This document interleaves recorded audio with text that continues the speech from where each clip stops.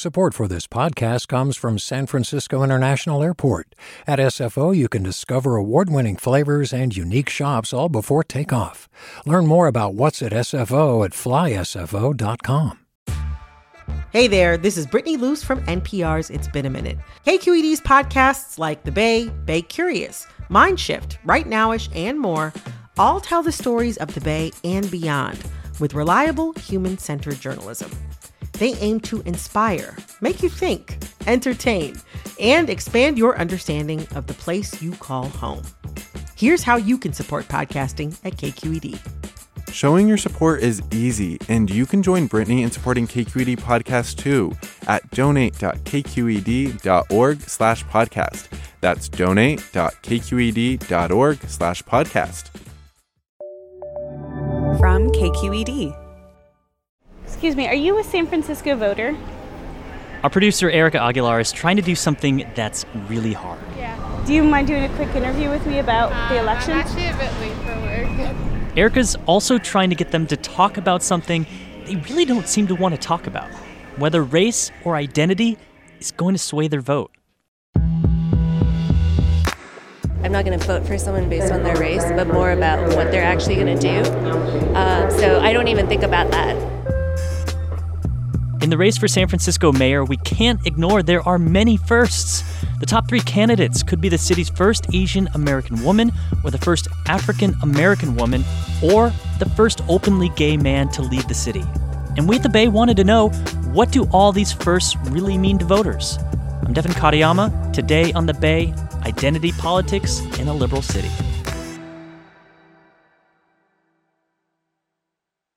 So actually, I wanted to ask you about this word identity politics. Yeah. What does that word mean? Well, typically it's used to think in terms of race and ethnicity. Corey Cook is Dean of the School of Public Service at Boise State and a former political science professor at San Francisco State University. Increasingly, people talk about identity politics around gender. I think what we're seeing today is that voters have pretty broad conceptions of their own identities, and the way that they think about candidates, the way that they think about voters who are not part of their identity group is significant in terms of understanding their behavior, but it's far more than racial or ethnic identity.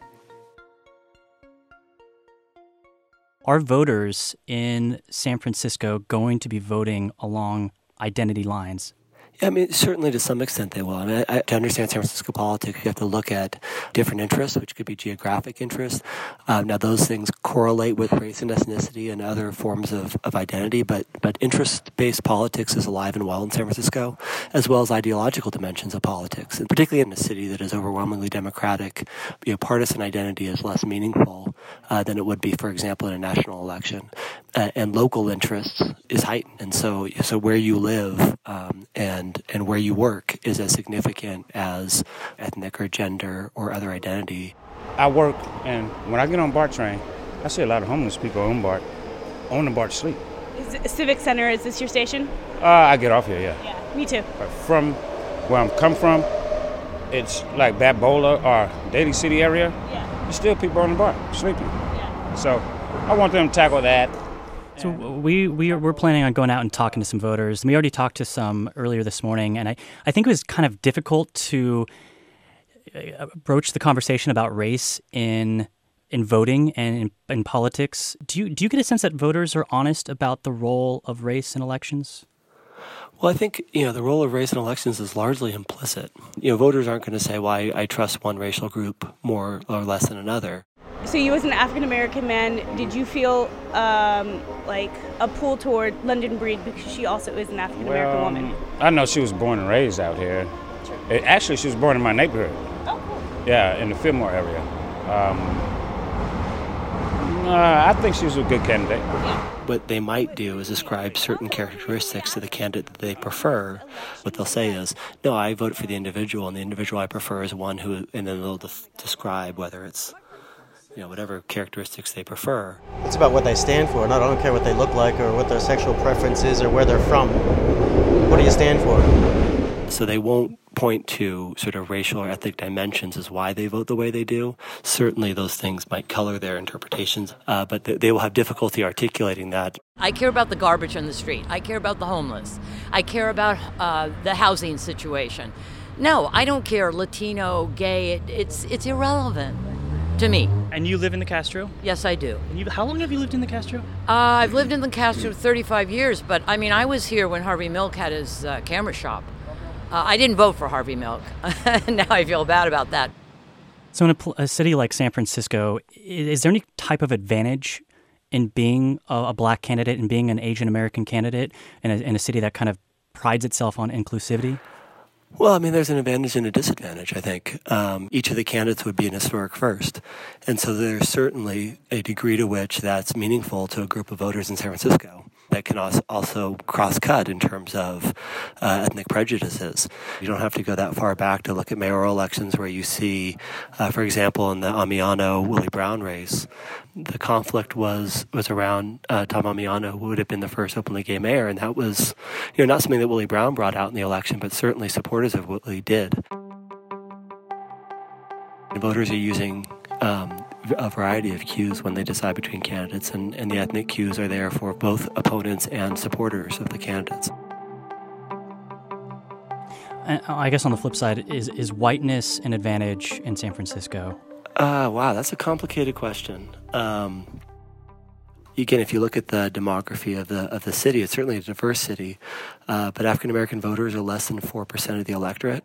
The Asian American electorate it's a diverse electorate, and then you're talking about a community that is actually spread out across the city. So Chinatown, which is historically lower income neighborhood, it has a high concentration of Chinese American voters. So does the Sunset and the Richmond district, which are demographically quite a bit different.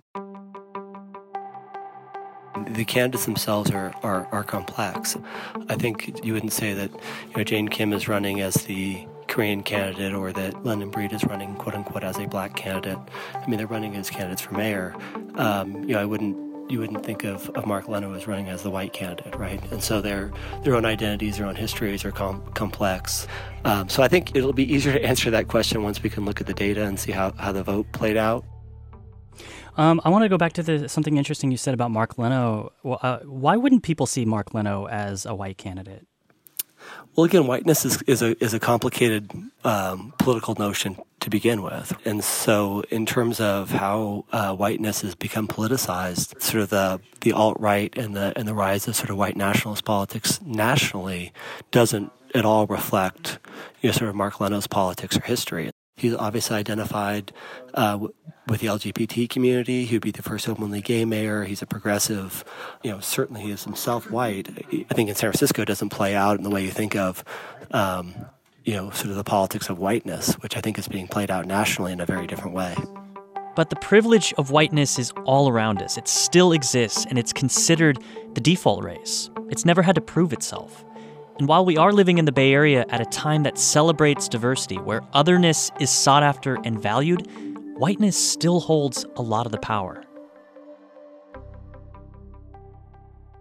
So then how much of a role does race play in the final votes in past elections that you've seen? Like, is there any percentage that you could for sure say, African-American voters vote at least this much for African-American candidates? So the best we could do, and what was interesting in San Francisco last time, was that you could actually look at people's top 3 choices of candidates and look where voters voted along an ethnic block.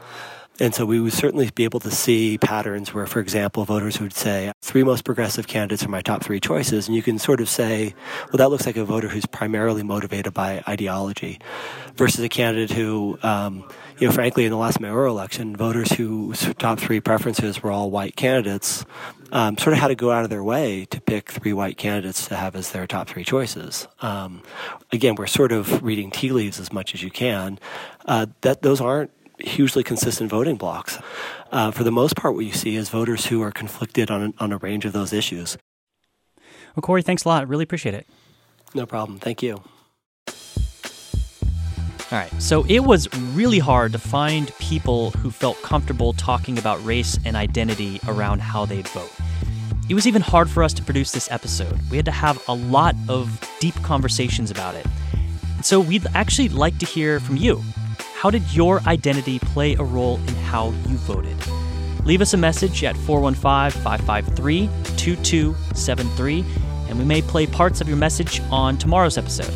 That's 415-553-2273. Also, KQED is working throughout tonight to bring you coverage of the election. You can follow the results as they come in on the radio, online, or subscribe to KQED's Political Breakdown podcast to get caught up the next morning. Thanks to reporter Sonia Hudson, who is out walking the streets of San Francisco interviewing people for us. And as always, The Bay is produced by Vinny Tong and Erica Aguilar. Senior editors are Julia McAvoy, Ethan Lindsay, and Holly Kernan. I'm Devin Katayama. That's it for The Bay.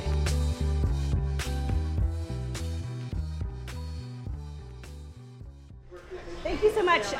The podcast I work for is called The Bay, and you can find it on Apple or Google or whatever. Thank you.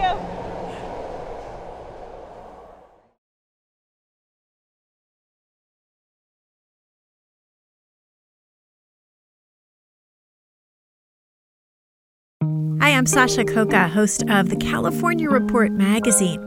Every week, we bring you stories about what connects us in the giant, diverse Golden State.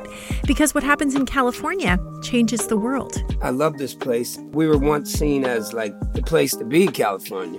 The land of milk and honey. That's where you go to Sunshine State, but we just have challenges right now. KQED's California Report magazine. New episodes drop every Friday, wherever you get your podcasts. Hey, it's Avery Trufelman, host of Articles of Interest, and I've got to say, I've been a fan of KQED ever since I was a little kid, and I would come out to San Francisco to visit my grandma. It was just what we'd always turn on every time we got in the car, every time we were making dinner and turning on the radio. It was always KQED. And then over the years, I've become a massive fan of KQED podcasts because this is local reporting at its best. These are answers to questions you've always wanted to know, interviews with exciting, unusual voices, necessary journalism, all told with love and care and artistry. And did you know that a majority of KQED's funding actually comes from members? It's just people like you and me supporting the programs they love, while also getting access to cool events, behind-the-scenes footage, and so much more. If you want to sign up and be a part of this amazing community, visit donate.kqed.org/podcasts to become a member today. That's podcasts with an S. Thank you for listening, and thank you for your support.